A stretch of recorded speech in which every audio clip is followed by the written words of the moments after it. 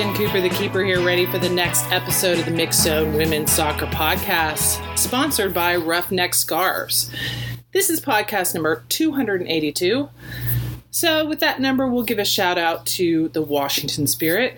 Their average attendance for the 2019 NWSL season was 4,282, the highest in club history, thanks to two big crowds at Audi Field last fall. And for the time being, Audi Field will host the first game of the 2020 NWSL regular season on Saturday, April 18th, when the Spirit host OL Reign, formerly known as Reign FC, formerly known as Seattle Reign, of course. All right, so this episode's a little long, a little late in coming out, but hey, it's a little long too. First, I chatted with Jonathan Tannenwald from the Philadelphia Inquirer about several of the ongoing current WOSO topics, like last week's back and forth with the lawsuit, responses, U.S. Soccer statement, Carlos Cordeiro stepping down as U.S. Soccer president, and also the announced CBS broadcast deal for NWSL. And then I had a really fun rant session with Brenda Elsey from the Burn It All Down podcast. And Brenda is also co-author of Football Era, a great book about the history of women's soccer in Latin America. Highly recommend it. And in between my two chats, of course, is my recurring segment called Jensplaining. This week, the topic is the general U.S. Women's National Team protocol for celebrating players who reach 100 caps. And of course, don't forget to follow me on Twitter at Keeper Notes or at Mixzone, and that's 2 X's in Mixzone. So enjoy.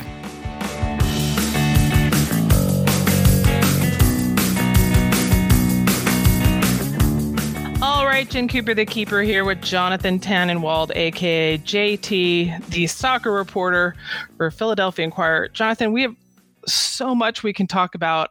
I don't even know where to start, so where do you want to start? I don't either, but I guess, I was thinking about it, and we might as well start where the buck stops.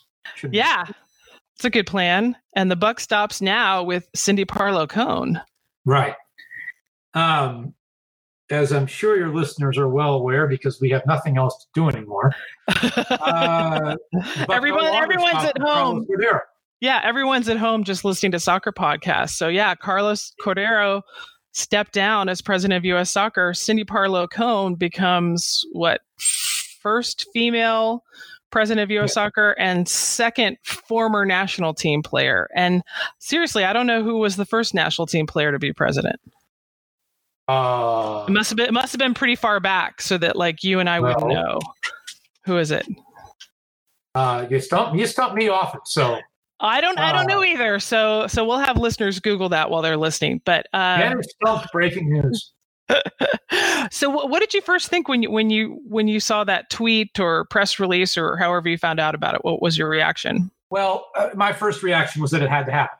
Yeah, and that Cordeiro was on the clock as soon as the sponsors started revolting. Right. Which is, you can be as cynical as you want about it, but it's how the world works. And the first tell of what was really going on, and I don't have Cordeiro's letter directly in front of me, but I believe he said something along the lines of, we don't actually have the money to pay the $66 million. I think the exact phrase was, it wouldn't be fiscally prudent or something like that. His first letter or his apology letter? His Saturday night letter. His Saturday night letter, yeah, right before the Spain game. Yeah. And they do. I mean, not that wouldn't wipe them out, but they do. Let me see if I have. Of course, they won't pretty quickly with, yeah. I do have it. So I'm loading it. Here we go. Quasi-live radio, right? Not really live radio. Yeah, not really live radio. Okay. One of the things that I thought about, when the first sponsor, tweeted, hey, we don't approve of this, I was still a little bit leery because we've seen a lot in the past over the last 20 plus years of when something's not going wrong with the women, there will be a sponsor, whether they're related directly to the game or not, kind of stand-ups to support. But sometimes it seems like an attention grab, right? Well, sure. But the way they all started doing it, and and saying, hey, we're going to have meetings with U.S. Soccer, not like we support the women, but we support the women and we're calling U.S. Soccer right now. That turned the whole tide of it for me. So here's Cordero's first letter from Saturday night before the U.S. main game. And why did he write it Saturday night? I don't know. But the first thing I thought of was they're in New York. And with all due respect to the rest of the country, most of the mainstream, long-time, not all of it, but most of the mainstream, long-time women's soccer media are on the East Coast of the United States. Well, and all of your sports channels, and I mean that's your media capital for the country. And that's no surprise. It's where a lot of us are between New York and Washington, right? Right. Either New York, DC, or Philadelphia. So we were there. And it was a big game. It was International Women's Day. Does that mean I would have written the letter? I absolutely would not have. No. But so here's the letters. He's noting in the letter, the FIFA prize money at issue is determined by FIFA, not U.S. Soccer. As a nonprofit member-based organization, U.S. Soccer has obligations to all of our members, including 22 national teams, 113 members across the country, millions of players, coaches, and referees at all levels, and we have a responsibility to help all of our members grow. And then he said, there is indeed a significant difference in World Cup prize money awarded by FIFA to the men's and women's championship teams. However, it is not reasonable or fiscally sound for U.S. Soccer to make up the gap. It would seriously impair our ability to support our mission and invest in these other critical developmental areas. That was the first tell. And then everything else came out. The first tell that what? That they were not going to give the women what they wanted unless the judge put a gun to their head. Yeah. Well, I just think we don't have to even get into the details of the letter so much as like, why then? What do you think this is going to accomplish? Like, did anybody, did he clear this with anybody? It's like, it's just so poorly timed. You already know that public sentiment is against you, and I don't see why. I don't see what did he think he was going to accomplish from that letter. I guess it was me. I did not talk to Carlos at the weekend or whatever. I saw Ernie Stewart and Kate Markgraf in New York and talked to them. They have nothing to do with. Right. I don't put this on them. I'm not going to say they have nothing to do with it. Well, yeah, they're recent hires. They're not in control of that. Yeah. Correct. And that's what's so important. That's what I like with Wednesday night's game. How after the game, when Vlatko Andonovski was asked about the players, wearing their shirts inside out as a kind of a quiet protest, he's like, I sense that they were doing something. I didn't ask them about it. It's like, because that's not his fight. They're not going to drag him into their issues. It's like you've got all these different pieces, right? The technical staff, you've got the management staff, you've got the board of U.S. Soccer, you've got the upper VP staff at U.S. Soccer, and there's so many different parts, and not all of them are at fault, especially when you know that the bulk of people on the board of U.S. Soccer are really just volunteers, right? And they've been volunteers for a long time. But the buck has to stop. Well-paid volunteers in their real jobs, but yes. Right. But they're not making money off of U.S. Soccer. They're not making money off their trouble from U.S. Soccer. Well, now I'm talking about the board members. I'm not talking about CEOs and COOs. Right. I'm not talking about those people. Right. But the buck has to stop. But the buck has to stop with someone. So and the buck stops with the president.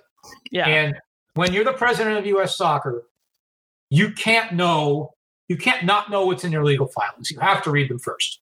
Yeah. And if you are not, if he was telling the truth that he didn't read anything, that is dereliction of duty.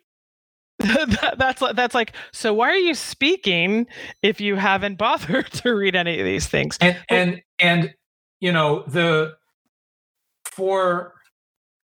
sure people have seen the exact language, but my job is sometimes to make sure that everybody knows the exact wordings of things. And here is the exact wording of things from the court filing that ultimately brought the ship down. Yeah. This was U.S. Soccer attempting to get the judge basically one last shot in terms of both sides were filing to compel their version of summary judgment to be what the judge would decide.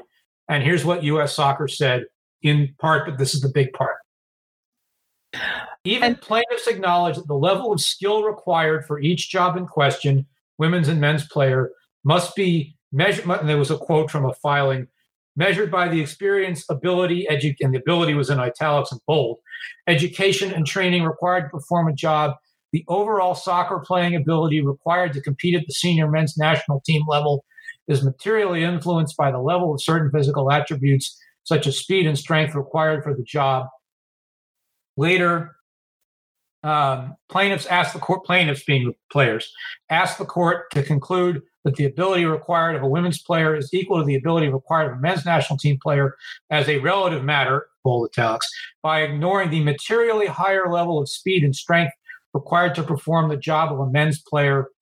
I'm going to let Brenda Elsey go off on that later. Yeah. I don't want to get into the weeds of all of it, because that could be a 2-hour conversation.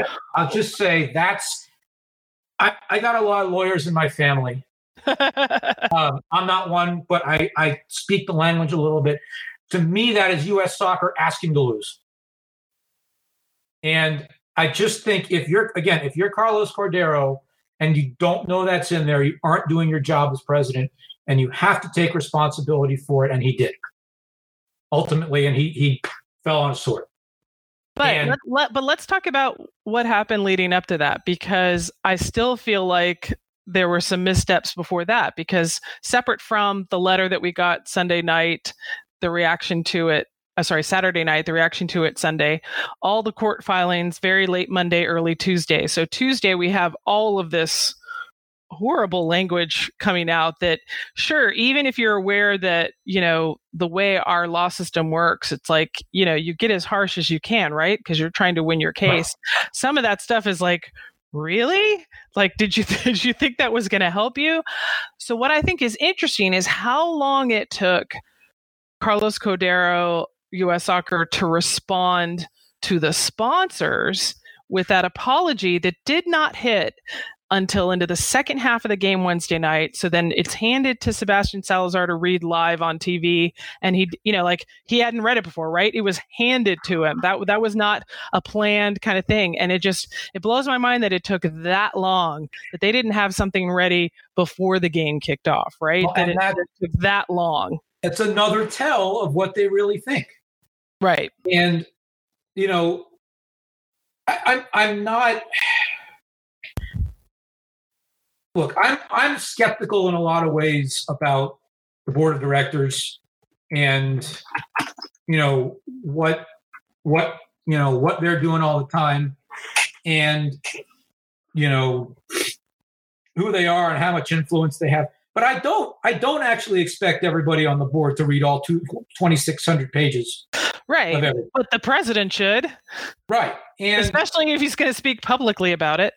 And if people are going to accuse Don Garber of sort of profiteering by jumping in on this, well, he probably also helped take Cordeiro down, because the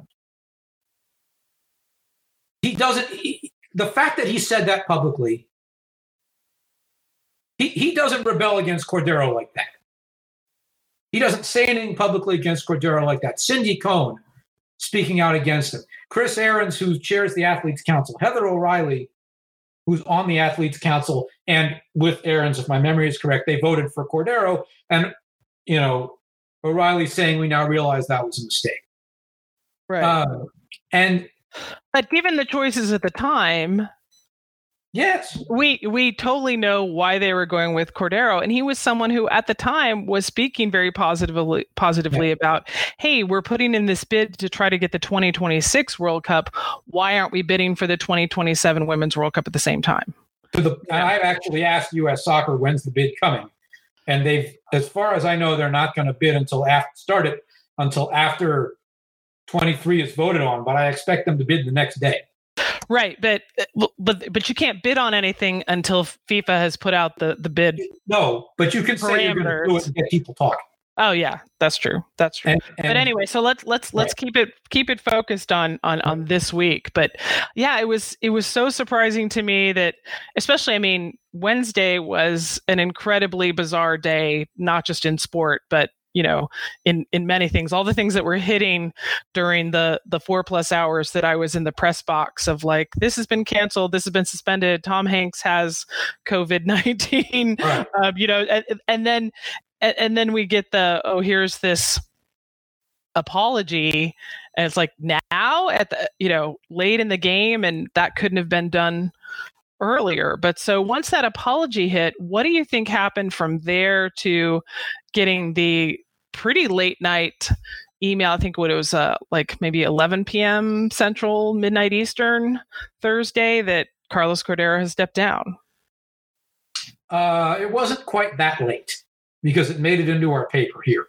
Okay, so that was the official press release, right, that came through. So it was a few hours before then. Okay. The Cordeiro's tweet went out earlier, like 9 Eastern. Thereabouts, I think. And as the Associated Press, I think, reported, U.S. Soccer's own communications team didn't know he was doing it. Nice. Which again blows my mind. But I want to pinpoint a couple of points along the way.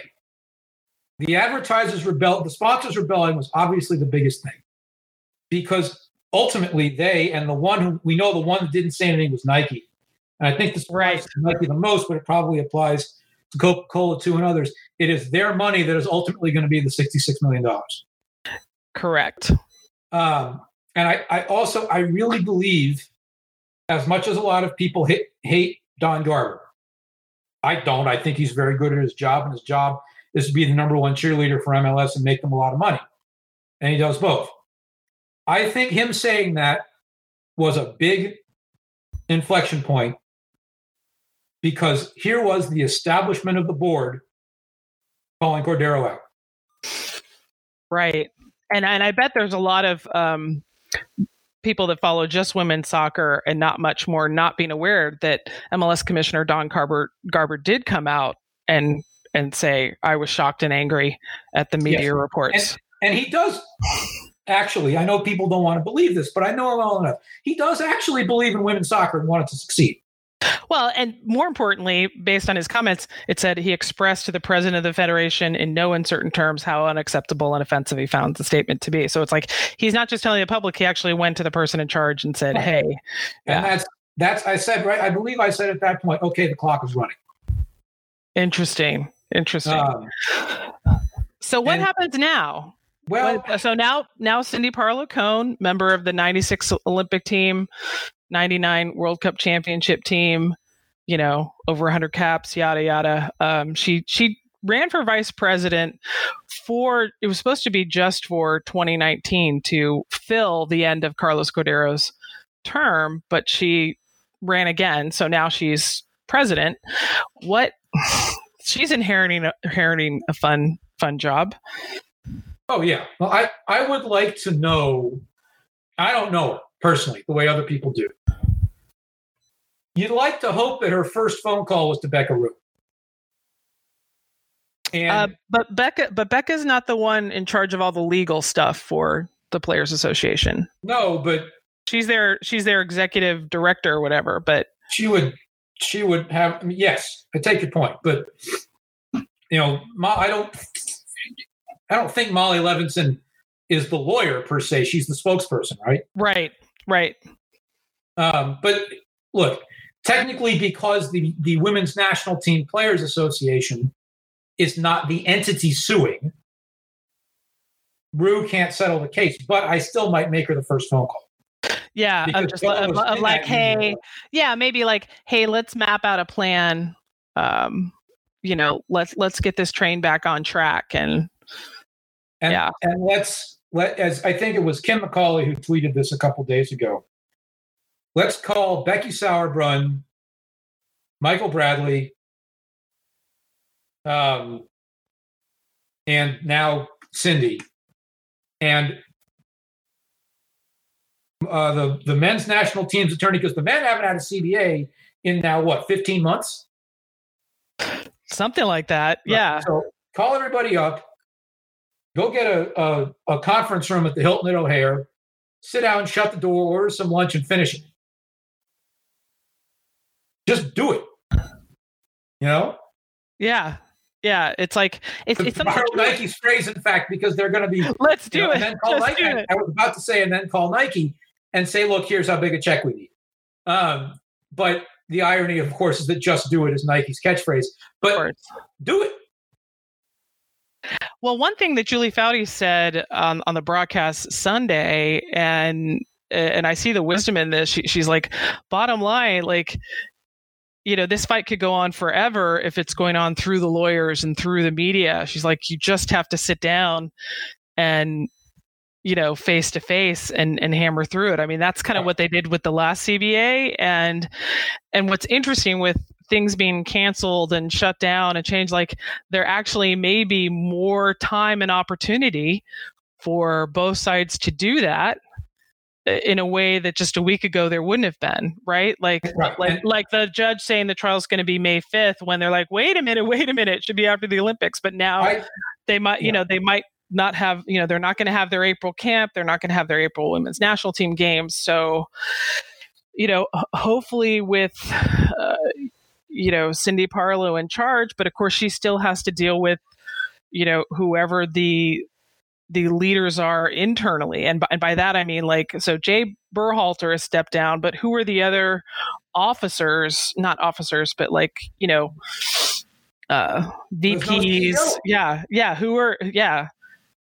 Who are the full-time people in charge, not the elected members of the board, but the people hired internally, that run things. So that's Brian Remedi is the top of the food chain right now. And, Lydia Walke's job, I would think, might be in danger at this point, because she's the chief legal officer. And at some point, I think she has to take a little responsibility here, too, because she did probably read all this.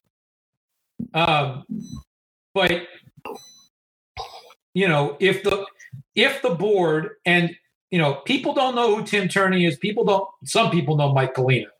But, people don't know the independent directors. They don't know the youth and adult council types, some of whom, by the way, I'm not sure care about this all that much the way the public does. Yeah. And most of those names aren't public, right? It's such a big organization. And U.S. Soccer doesn't just run the U.S. men and women's national team, as that statement you read implies, that you've got all the youth national teams.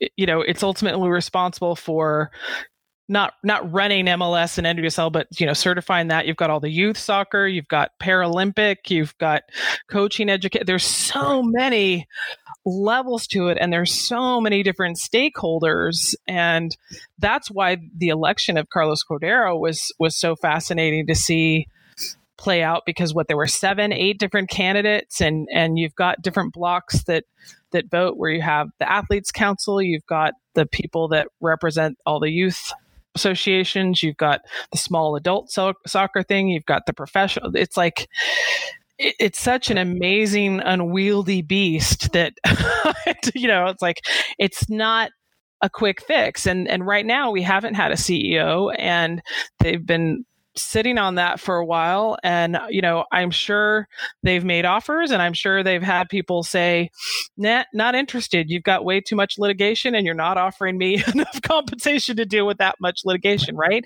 Like, so, who's going to want that job? I don't know. But again, this, I think, is where Cohen can say, and if Cohen can say to somebody like Don Garber and to Alec Papadakis, sorry, not Alec Papadakis, he just went off the board, Steve Malik, who's on the board, who certainly knows Cindy Cohen well. Right. If she can say to the two of them, let's get this done and let's get the money in place to do it, I'd like to think they will back her up. And in terms of getting the money in place, this brings to mind something you talked about, the presidential election. Cordero made two big promises that is how he won.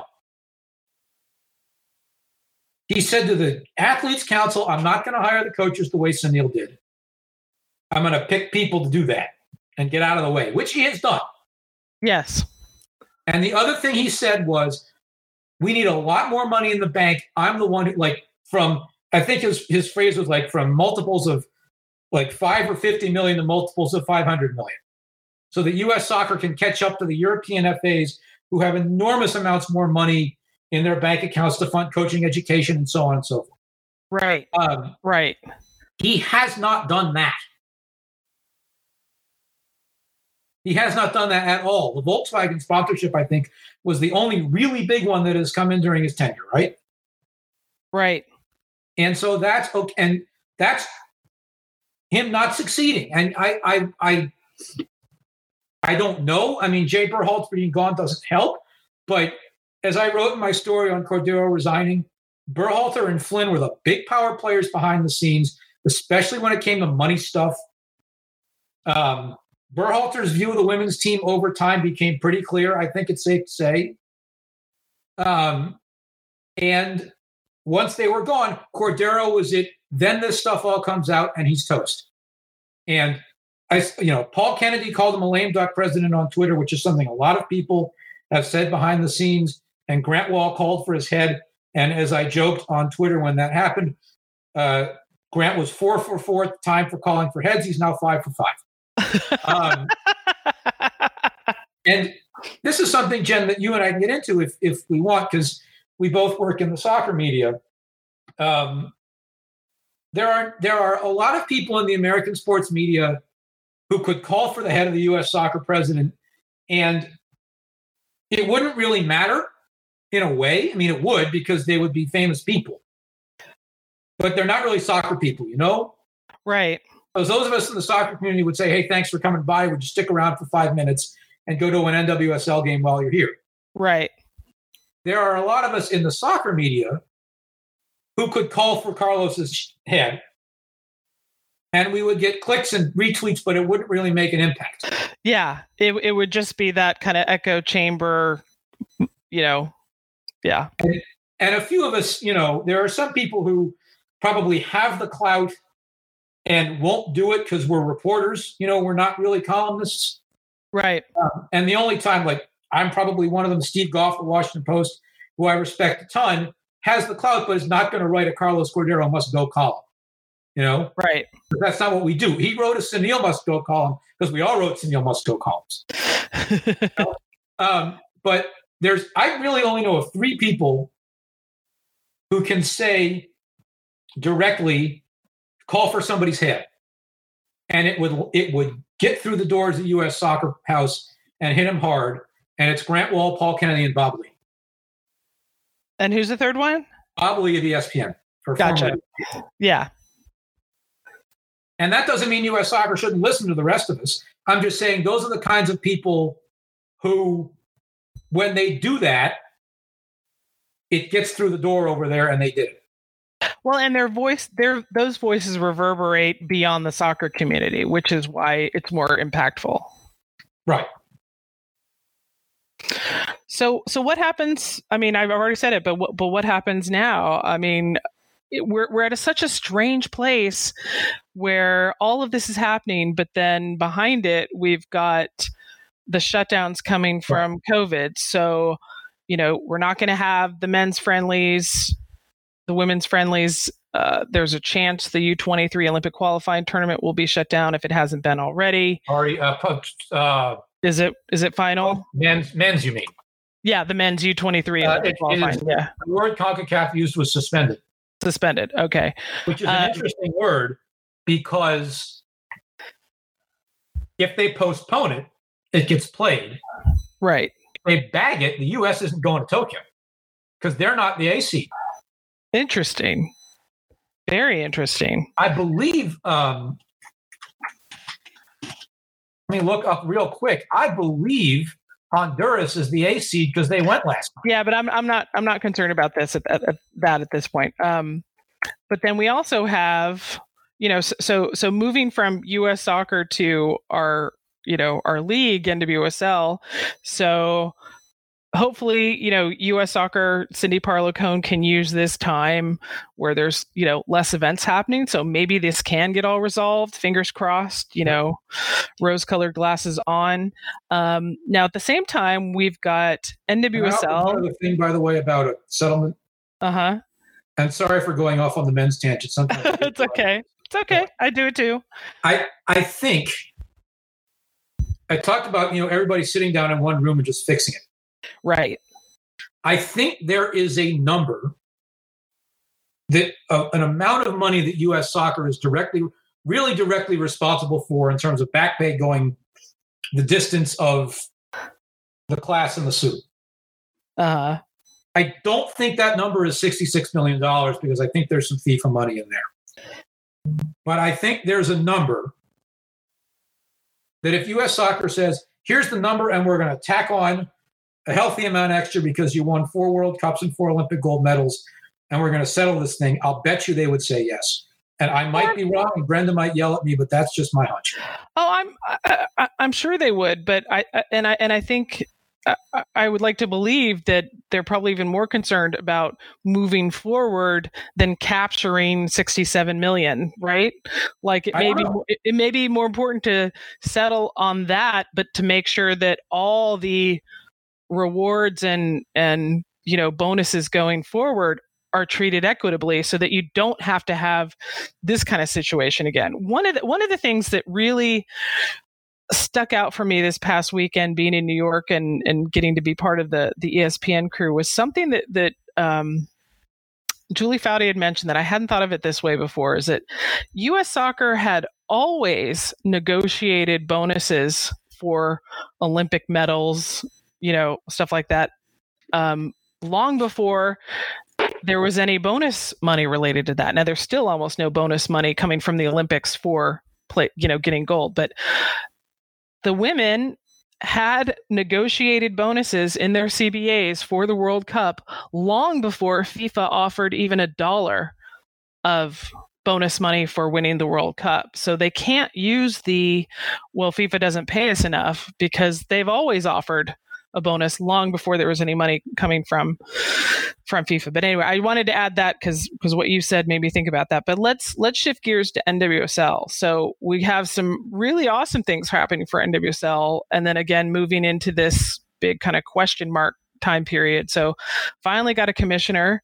She made the rounds in New York. I heard she talked to a lot of media, did a lot of glad handing. We tried to get her on the broadcast, but she was moving around so much. There was just no way to make that happen. And I can't tell you how good it felt this week knowing that the NWSL was going to have to make a pretty big decision because of COVID-19 to know that we actually had an empowered commissioner in place. She put her name on it. Yeah. The announcement went out. So yeah. You are right that Lisa Baird met with the media in New York. In fact, not only that, she walked in and said, look, she only had like 5 or 6 minutes. She said, let me first of all go around and ask each of you to tell me who you are. Nice. Which was very nice of her. I'm pretty optimistic about her. And the reason why is because she knows how to make money for women's sports.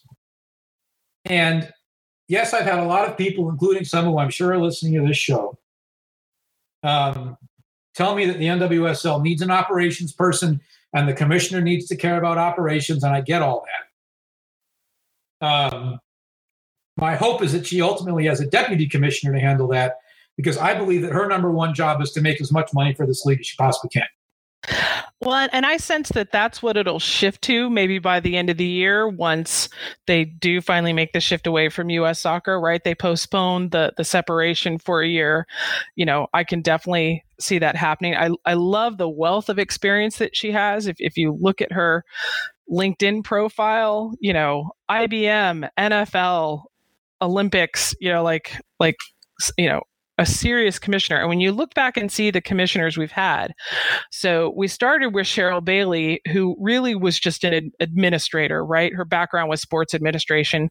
All the players on the national team knew her, so that was, a trust measure. She was just doing that because she took that gig because it happened so quickly, right? So, of course, U.S. Soccer knew they could call on her. And then you transition to having a commissioner like Jeff Plush, who has some more kind of high-level pro soccer background. And, really his legacy is the lifetime deal, which kind of shifted the league into the next gear. There's not much else he can claim credit for, but that's pretty big. And then we just kind of had this stall of, okay, Amanda Duffy is chief operating officer or president or something. She's acting like the commissioner, but she's clearly not, given that title or really empowered that way. So I just feel like the last few years have stalled. And so just having this person in place that is not only clearly empowered and named commissioner, but the background she has. So I'll say it again. I knew that this week I was like, we're going to see a statement from NWSL. They're not going to sleep on this the way we've seen them in the past. So I'm going to say this about Amanda Duffy and maybe get in some trouble, but that's what I do when I come on the show. You do it well, Jonathan. Don't you think that if she had earned the job of commissioner, she would have gotten it? Maybe you can't answer that, but there's some things I know and there's a lot of things I don't know, but what I'm going to say is she was never given the opportunity to earn it. Okay. Yeah. I mean, that's from my experience. And again, I'm not around the day in, day out, don't have a lot of sources in that direction, but she was clearly used as a plug. It's a horrible word to say. It's like, okay, just make sure everything runs, but nothing happens. So in a way, I feel good that it's like she gets to go back to the club level and actually get to do something. I'll believe that. I was never overly, I liked her well enough. She called me back a few times, which was very nice of her, given that I'm not, in a market or anything like that. And I worked with her pretty well. I was never, I was never overly thrilled with her. Right. Right. And like I say, she wasn't empowered to succeed. Clearly, she was set up to fail. Now, if she had been empowered, who knows? Because as I've said a couple times in recent weeks, including on Twitter and on a couple of other shows, I don't think she particularly needed her self-appointed defense attorney Arnim Whistler up there with her too many times. Yeah, but and we're going to get off in the weeds on that anyway. But let's talk about now. So now we have a real commissioner, and actually reacting to things in real time. And now we finally have the announcement we've all been waiting for, a TV deal. So tell me your thoughts about that.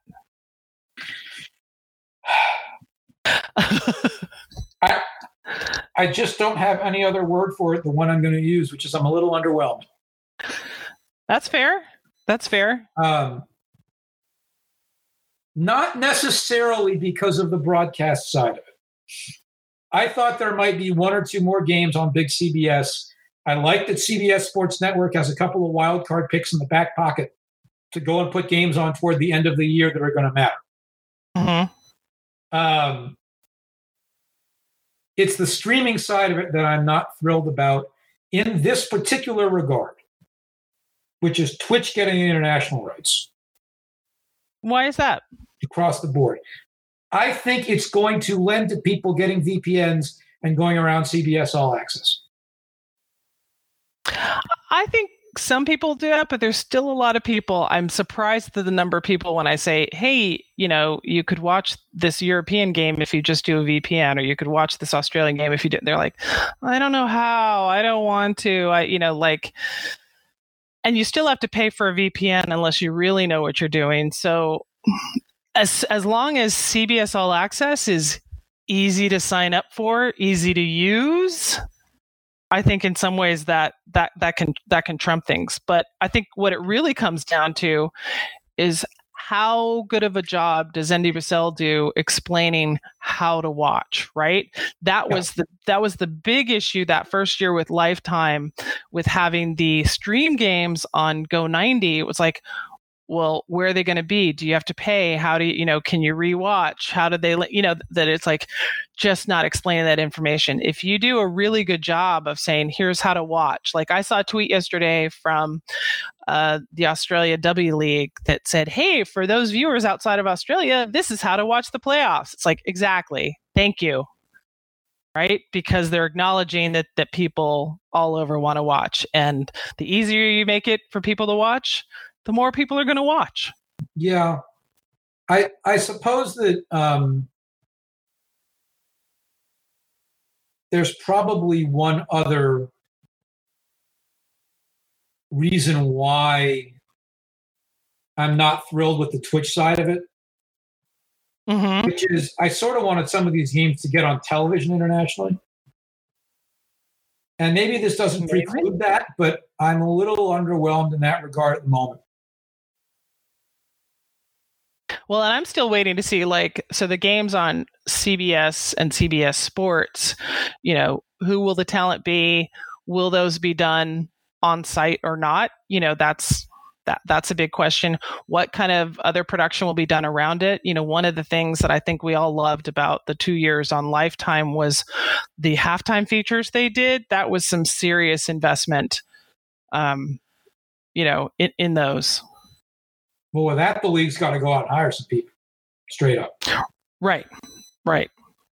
Anyway, we've gone on much longer than I intended, JT. But let's pick one last thing to talk about so we can wrap it up. So give me a good kind of wrap up thought on just these last few days in women's soccer. I don't know. I just I don't know. That's a good answer. I think it was Caitlin Murray who said this. The U.S. women just won again. And it is, that's a nice way to say it. It is remarkable, I think, that they are everything that they are. Because it does not have to be this way. That they are still winning and still incredibly talented and great personalities and charismatic and all this other stuff.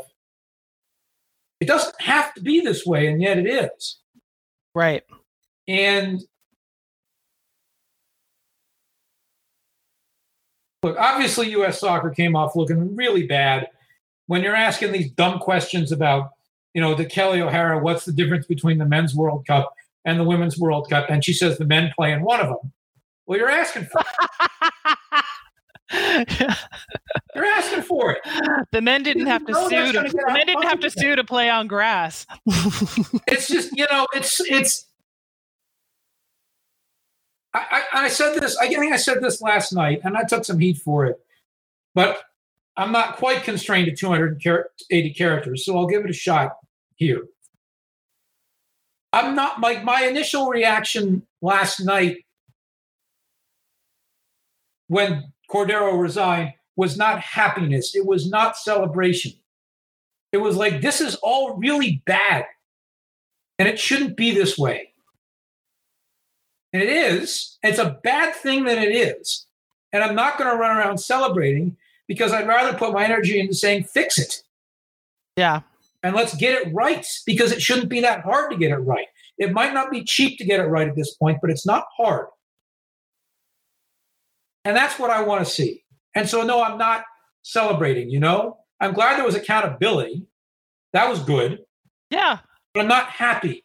With the whole thing, I'm not happy. Yeah, and no one should be. Well, JT, I know you and I could keep going on forever, but thank you so much for taking the time to talk soccer. And thank you so much for your personal commitment over the last several years to cover women's soccer as much as possible. Because I know you are at a major U.S. newspaper that has a lot of things to cover and no NWSL team in market, but you still seem to get as much women's soccer coverage in as you can. Covering the U.S. women is my favorite thing to do. And maybe it would be different if the local MLS team here was any good or played in the city instead of being bad, cheap, and 20 miles out in the suburbs. But it is great fun for me to cover this team, and it always has been.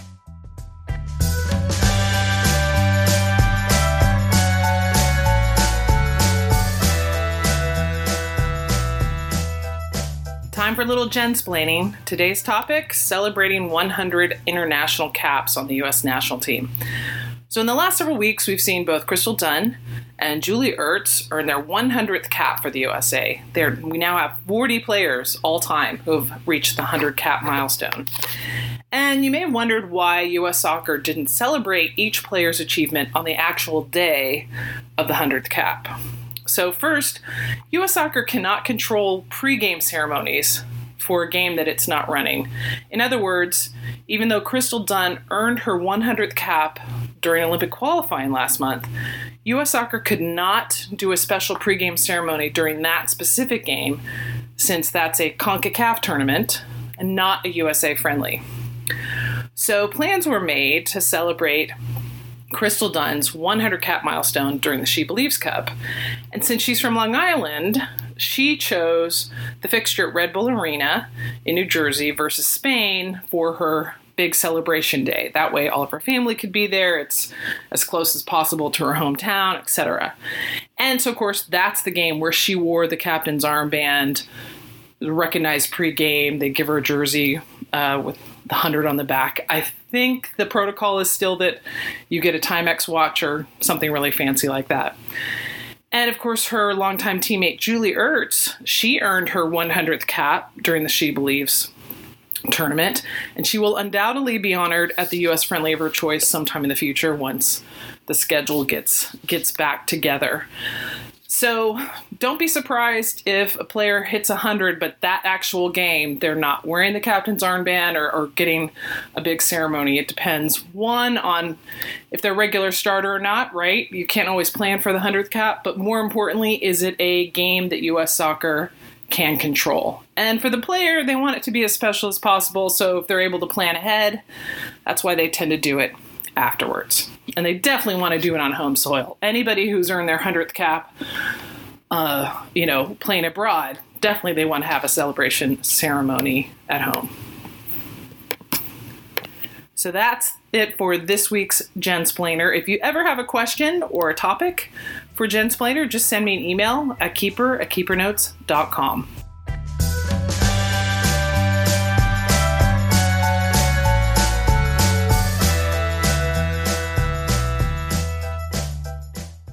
All right, Jen Cooper, the keeper, here with Brenda Elsey, a woman who wears many hats in not only the sport world, but also academia. So, Brenda, I want you to tell me about those hats. But of course, your most identifiable, I think, characteristics to the public would be you're one of the hosts of the Burn It All Down podcast. I love that you say that. That's a great hat. I'm so proud to wear that flaming hat.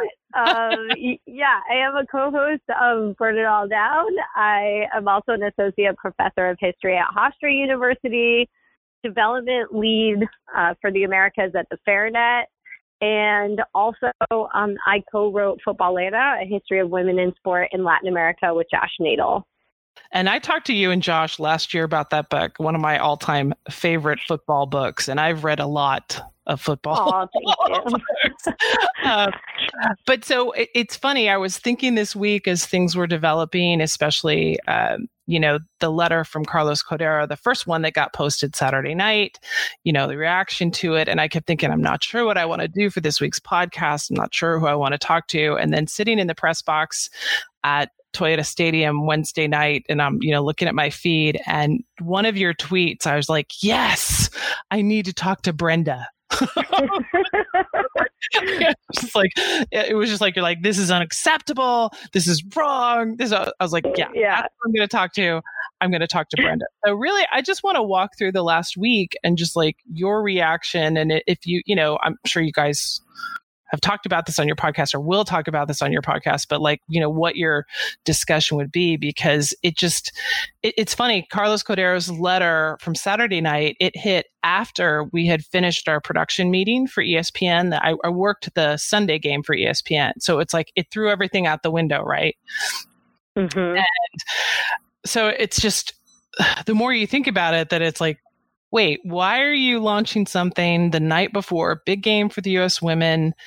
And, how does this relate to the legal filings, or is it supposed to? And it's International Women's Day. And it's just, to me, it seems kind of cheesy also to tweet like, we want to do everything. And, but these are our problems. It's like, dude, there's a legal process now, right? You shouldn't be tweeting at all. But what are your thoughts? I mean, it was just really horribly mismanaged by Carlos Cordero. I think it's been horribly mismanaged by him since last summer. And it was just a bungled affair. But it was really, for me, the court filings that I just couldn't fathom. I mean, he himself is one individual as part of this structure, but in terms of the court filings, these are things that are poured over and worked on and discussed, and so they represented much more to me in many ways, because they're not just one person's opinion, and they were absolutely just patently sexist.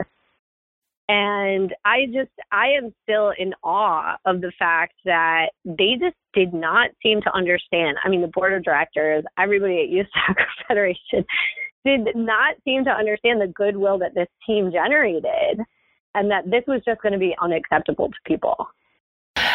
And I don't think any of us would have thought that the U.S. women could have gotten more popular or have built a bigger following.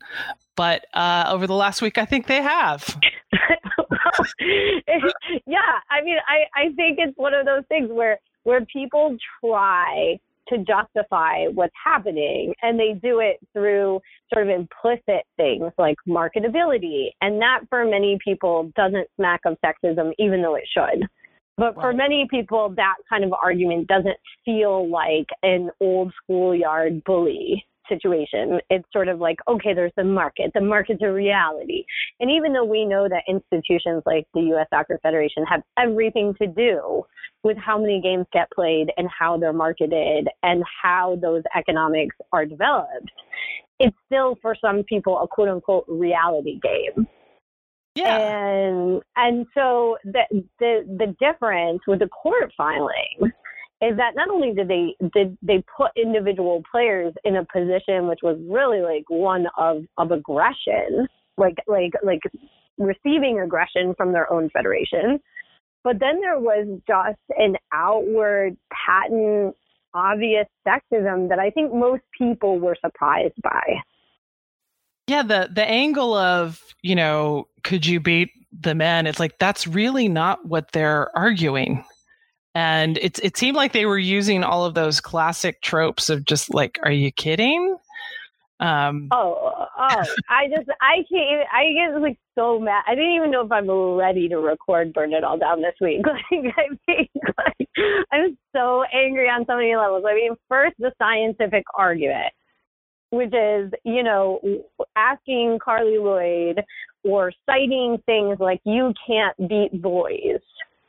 Right. It is something that is so offensive intellectually, knowing that the EEOC and that policies about gender discrimination are you discriminated on the basis of gender? This is just an obvious that if there was such a scientific thing, you wouldn't have a job for the U.S. women's national team. Exactly. There just would be no national team. Right. So you do have a job for them, and they are the best at that job. And not only in their own country, but in the world.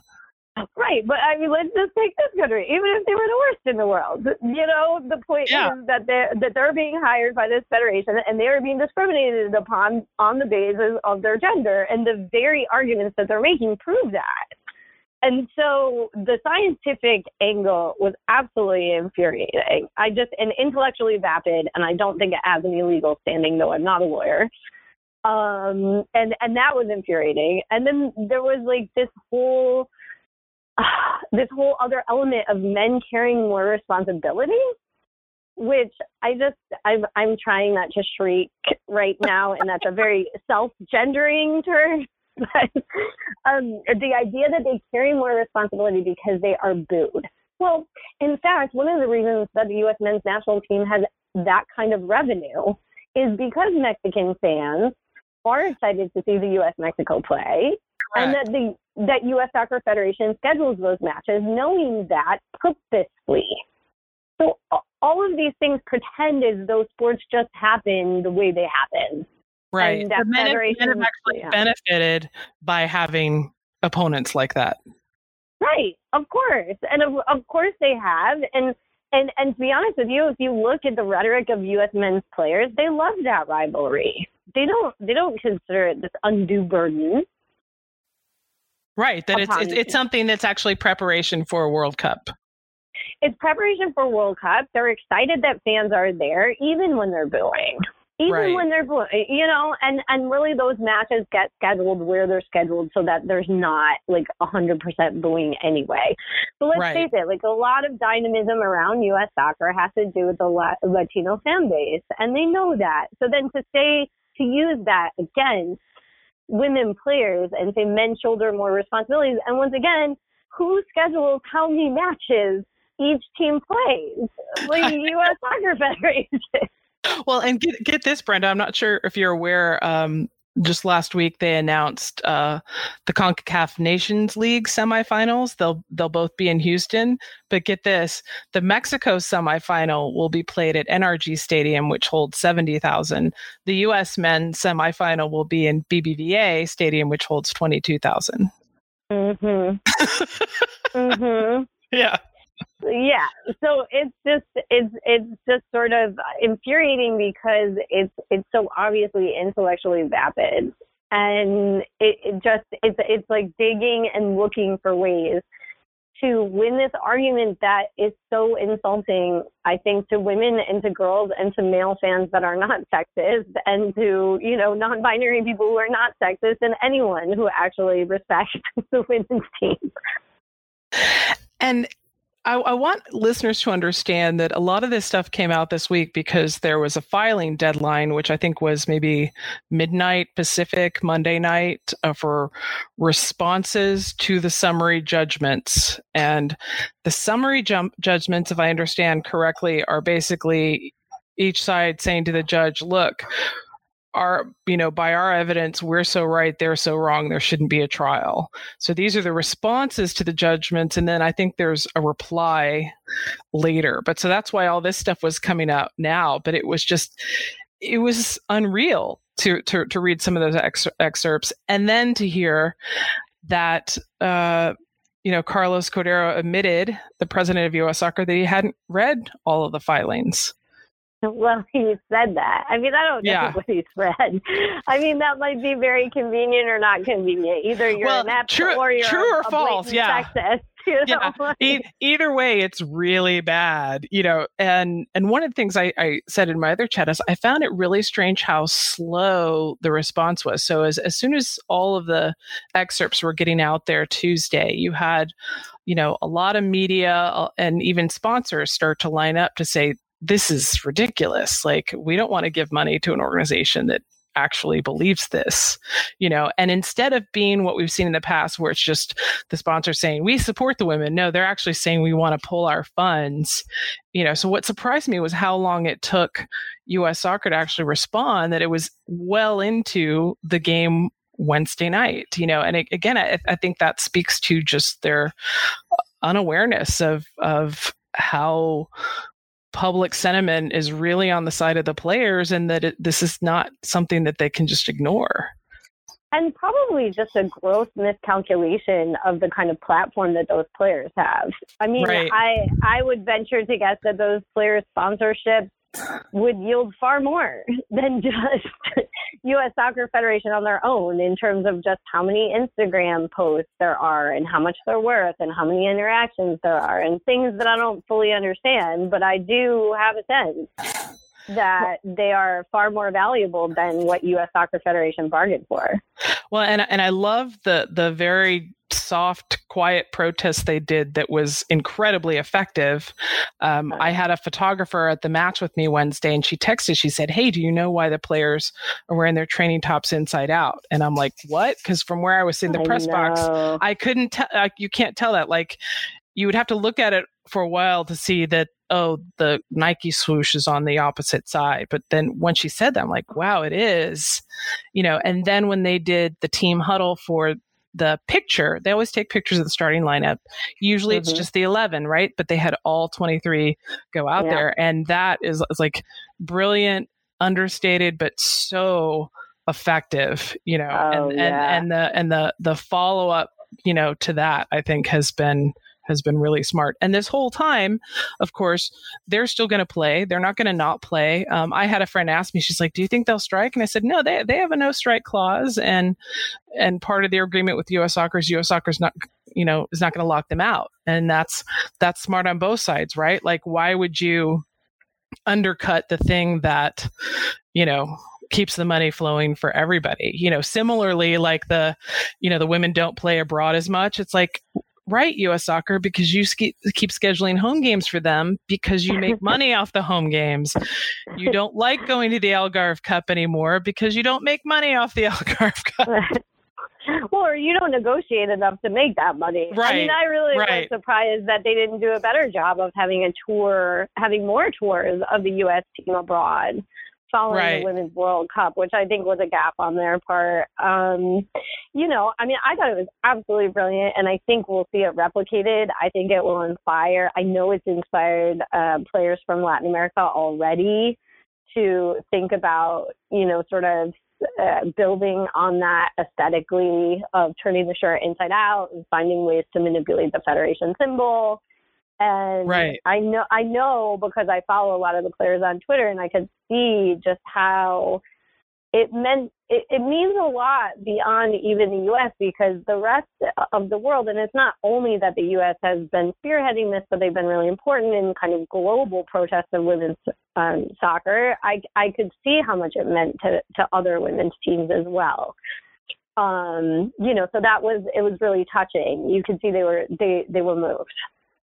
And I think it says a lot. All the statements they made of just how they still don't see the potential, the revenue potential in this team. Like that last year, or rather whenever they finished the last CBA, and they're like, okay, you guys can have access to these marketing rights because we don't think they have any value.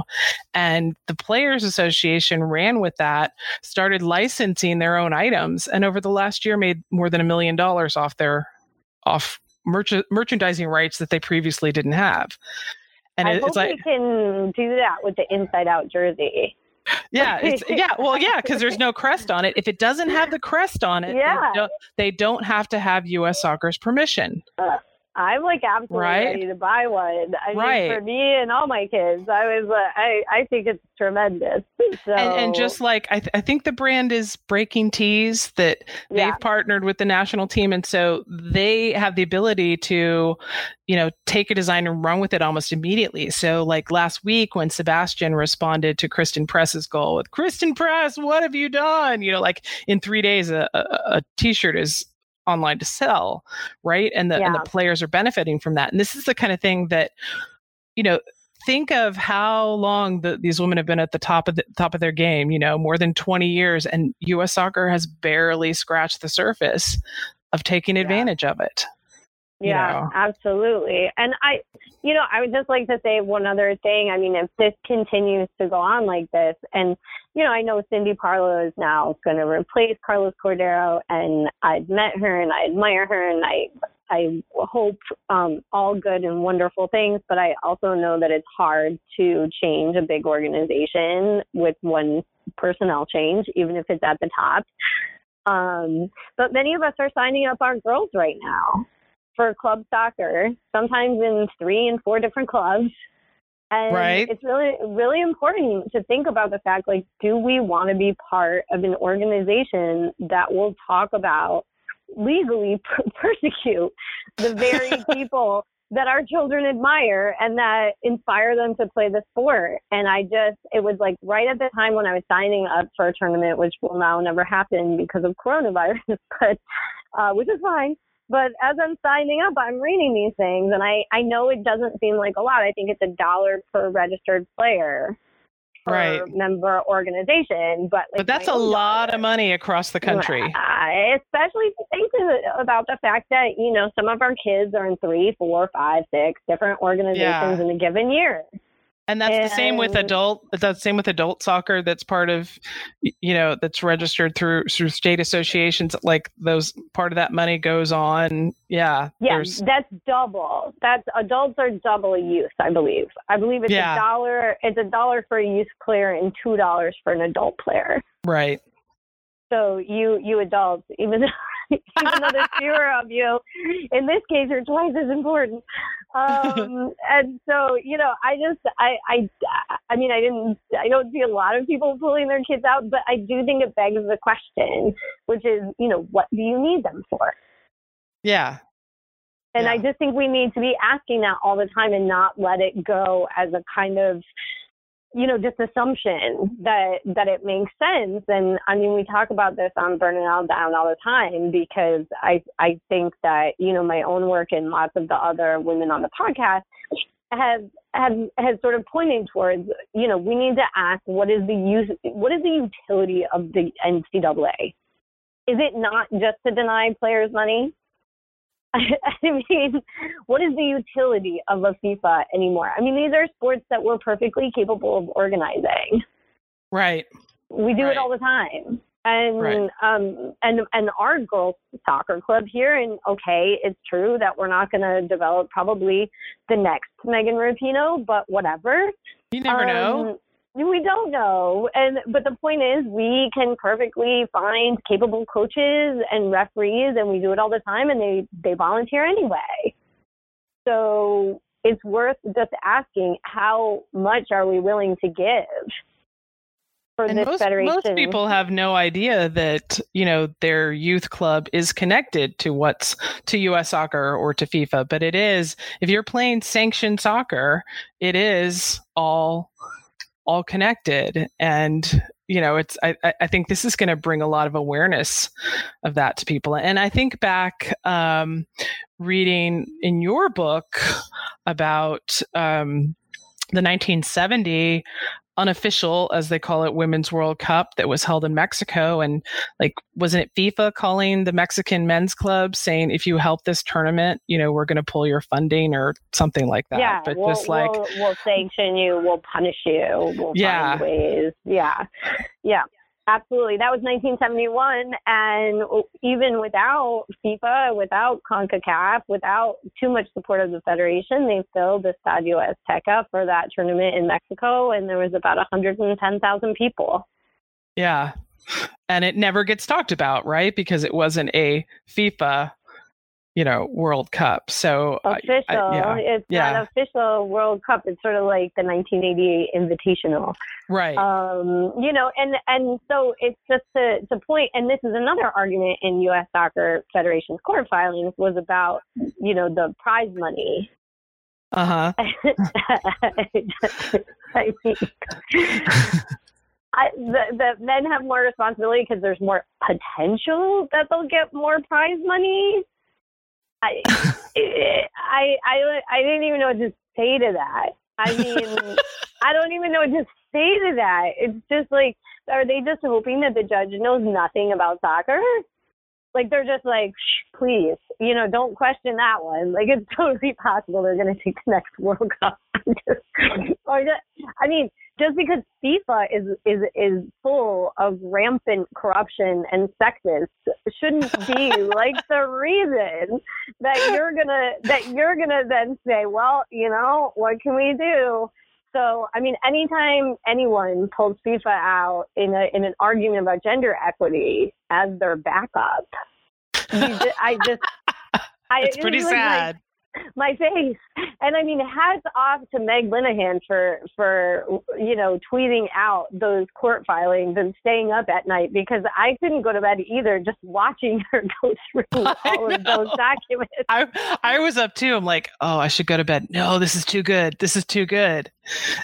No, everyone she was doing. And the reason it is good, I actually think it's really, in some ways, it's very constructive. And it is because it gets around all of these sort of obfuscating arguments about the market and about, packaged, bundled rights, which confuses people. Mm-hmm. And it gets to just what is at the heart of the argument. And the heart of the argument is just misogynist. And that's something that I really took away from my time in Moscow working the Men's World Cup. Makes me think of that. There was that on the final day of the World Cup, the final in Moscow. I was working for Fox, and Fox set up. They had a live feed from Paris, from the spot where the World Cup set would end up being in Paris. And so that whole day they were teasing like, hey, and we'll be back next summer. We'll be in Paris. And here's a live shot from Paris, and, all that kind of stuff. Not a single other broadcaster did anything like that. But more importantly, there was no hint, promotion, mention in any of FIFA's own things in the Red Square, any of the fan zones, nothing referencing the Women's World Cup.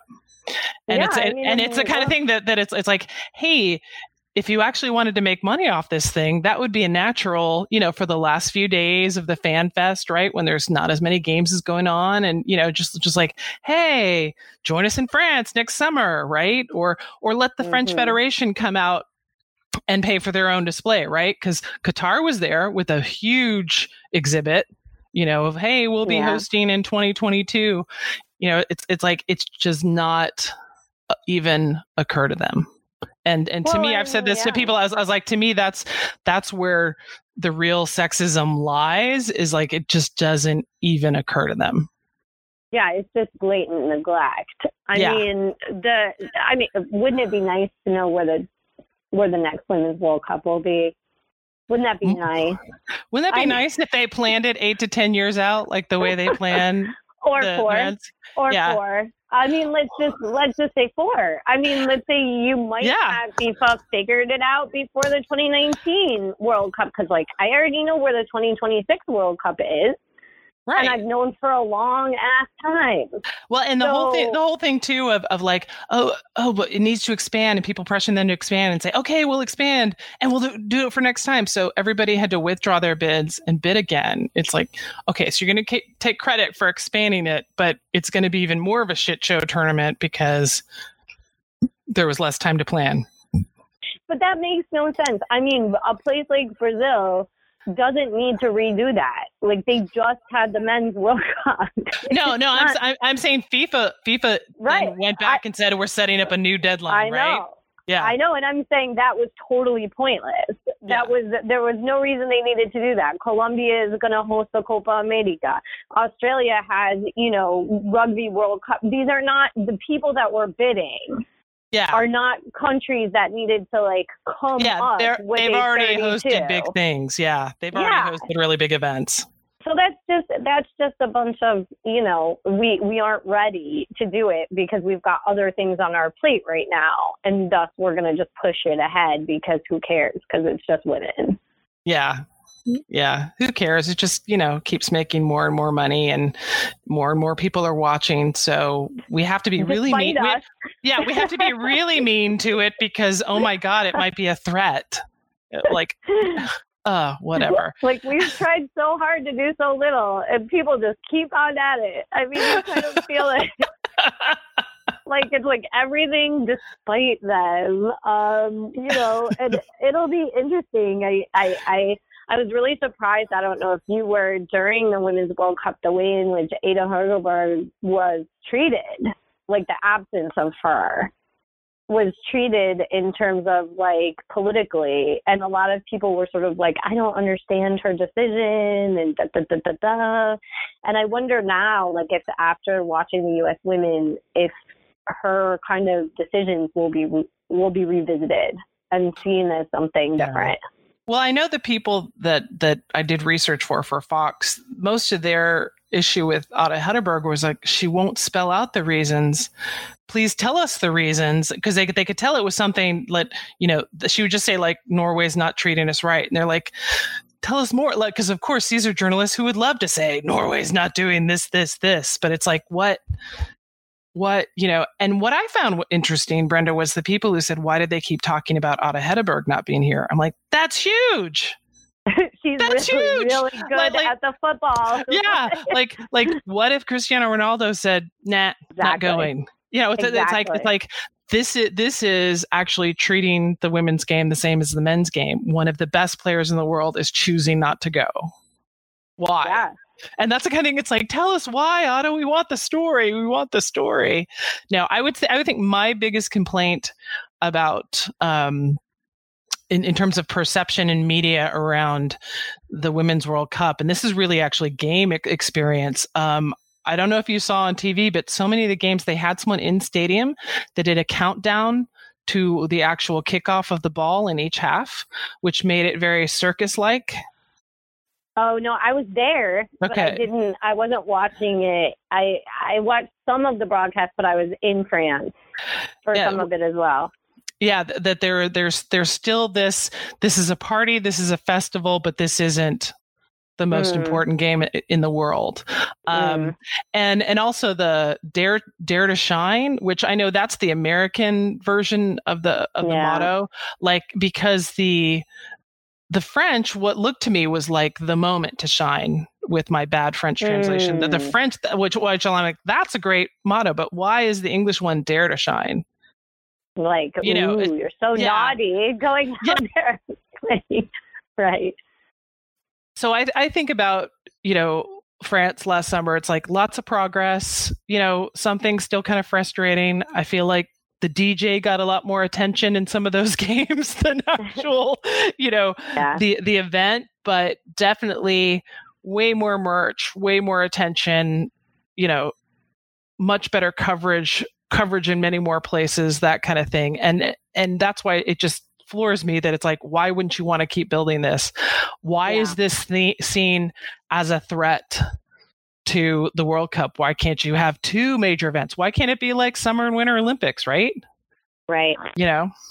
But I really appreciate you, Brenda, taking the time to vent. I'm sure you needed to vent. Maybe this will help you prep for recording Burn It All Down. And if anybody hasn't read Football Era, I highly recommend getting a copy of Brenda's Football Era. Thank you so much. Thanks for having me on. You just keep doing great work.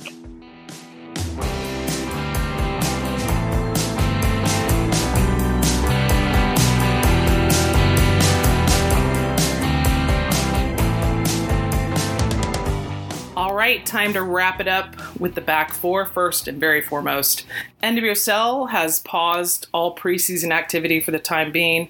All preseason games are canceled. Teams aren't practicing for at least another week. No statement yet on the regular season because we're still about 5 weeks out. But hey, thank God there's virtually 7 seasons worth of games still available to watch online to keep yourself entertained while we all hunker down. The 2013 through 2016 seasons are on YouTube, on NWSL's YouTube channel, and games for 2017, 2018, 2019 are accessible via the schedule pages on nwslsoccer.com. So if you watch every game since the beginning, that should keep you busy for at least 50 days. Not a bad idea if you've got nothing else to do. And another way to keep yourself entertained is with the latest Keeper Notes NWSL Almanac. This 350-page comprehensive guide to the NWSL's first 7 season features a complete player and coach registry, stats by season, all-time player and team records, color photos, club jersey numbers, attendance data, lots more. You cannot get all this information in one place anywhere else. So you can order now at keepernotes.com.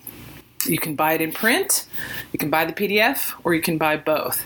And I am working on a Dash-specific almanac, and also for this summer, an Olympic history, women's soccer Olympic history almanac. And we now have the new U.S. Soccer home and away jerseys. The teams have been wearing them. They are available for pre-order. They won't be released for retail till sometime in April. But you can pre-order them now from Soccer for All. That's the store that I used to run in Houston. So you can go to soccerforall.com, and that's the number 4, and just search for USA, place a pre-order. If you want to customize a USA kit, email the manager, Sean, and that's Sean at soccerforall.com, SHAWN, and just say, hey, Sean, Jen Cooper, the keeper, sent me to you. I want to customize a USA jersey. He can help you out. He can also help with Dash jersey orders, other custom NWSL gear. If you need a 4th star added to a jersey, he's the one to help you out. Sean at soccerforall.com, SHAWN.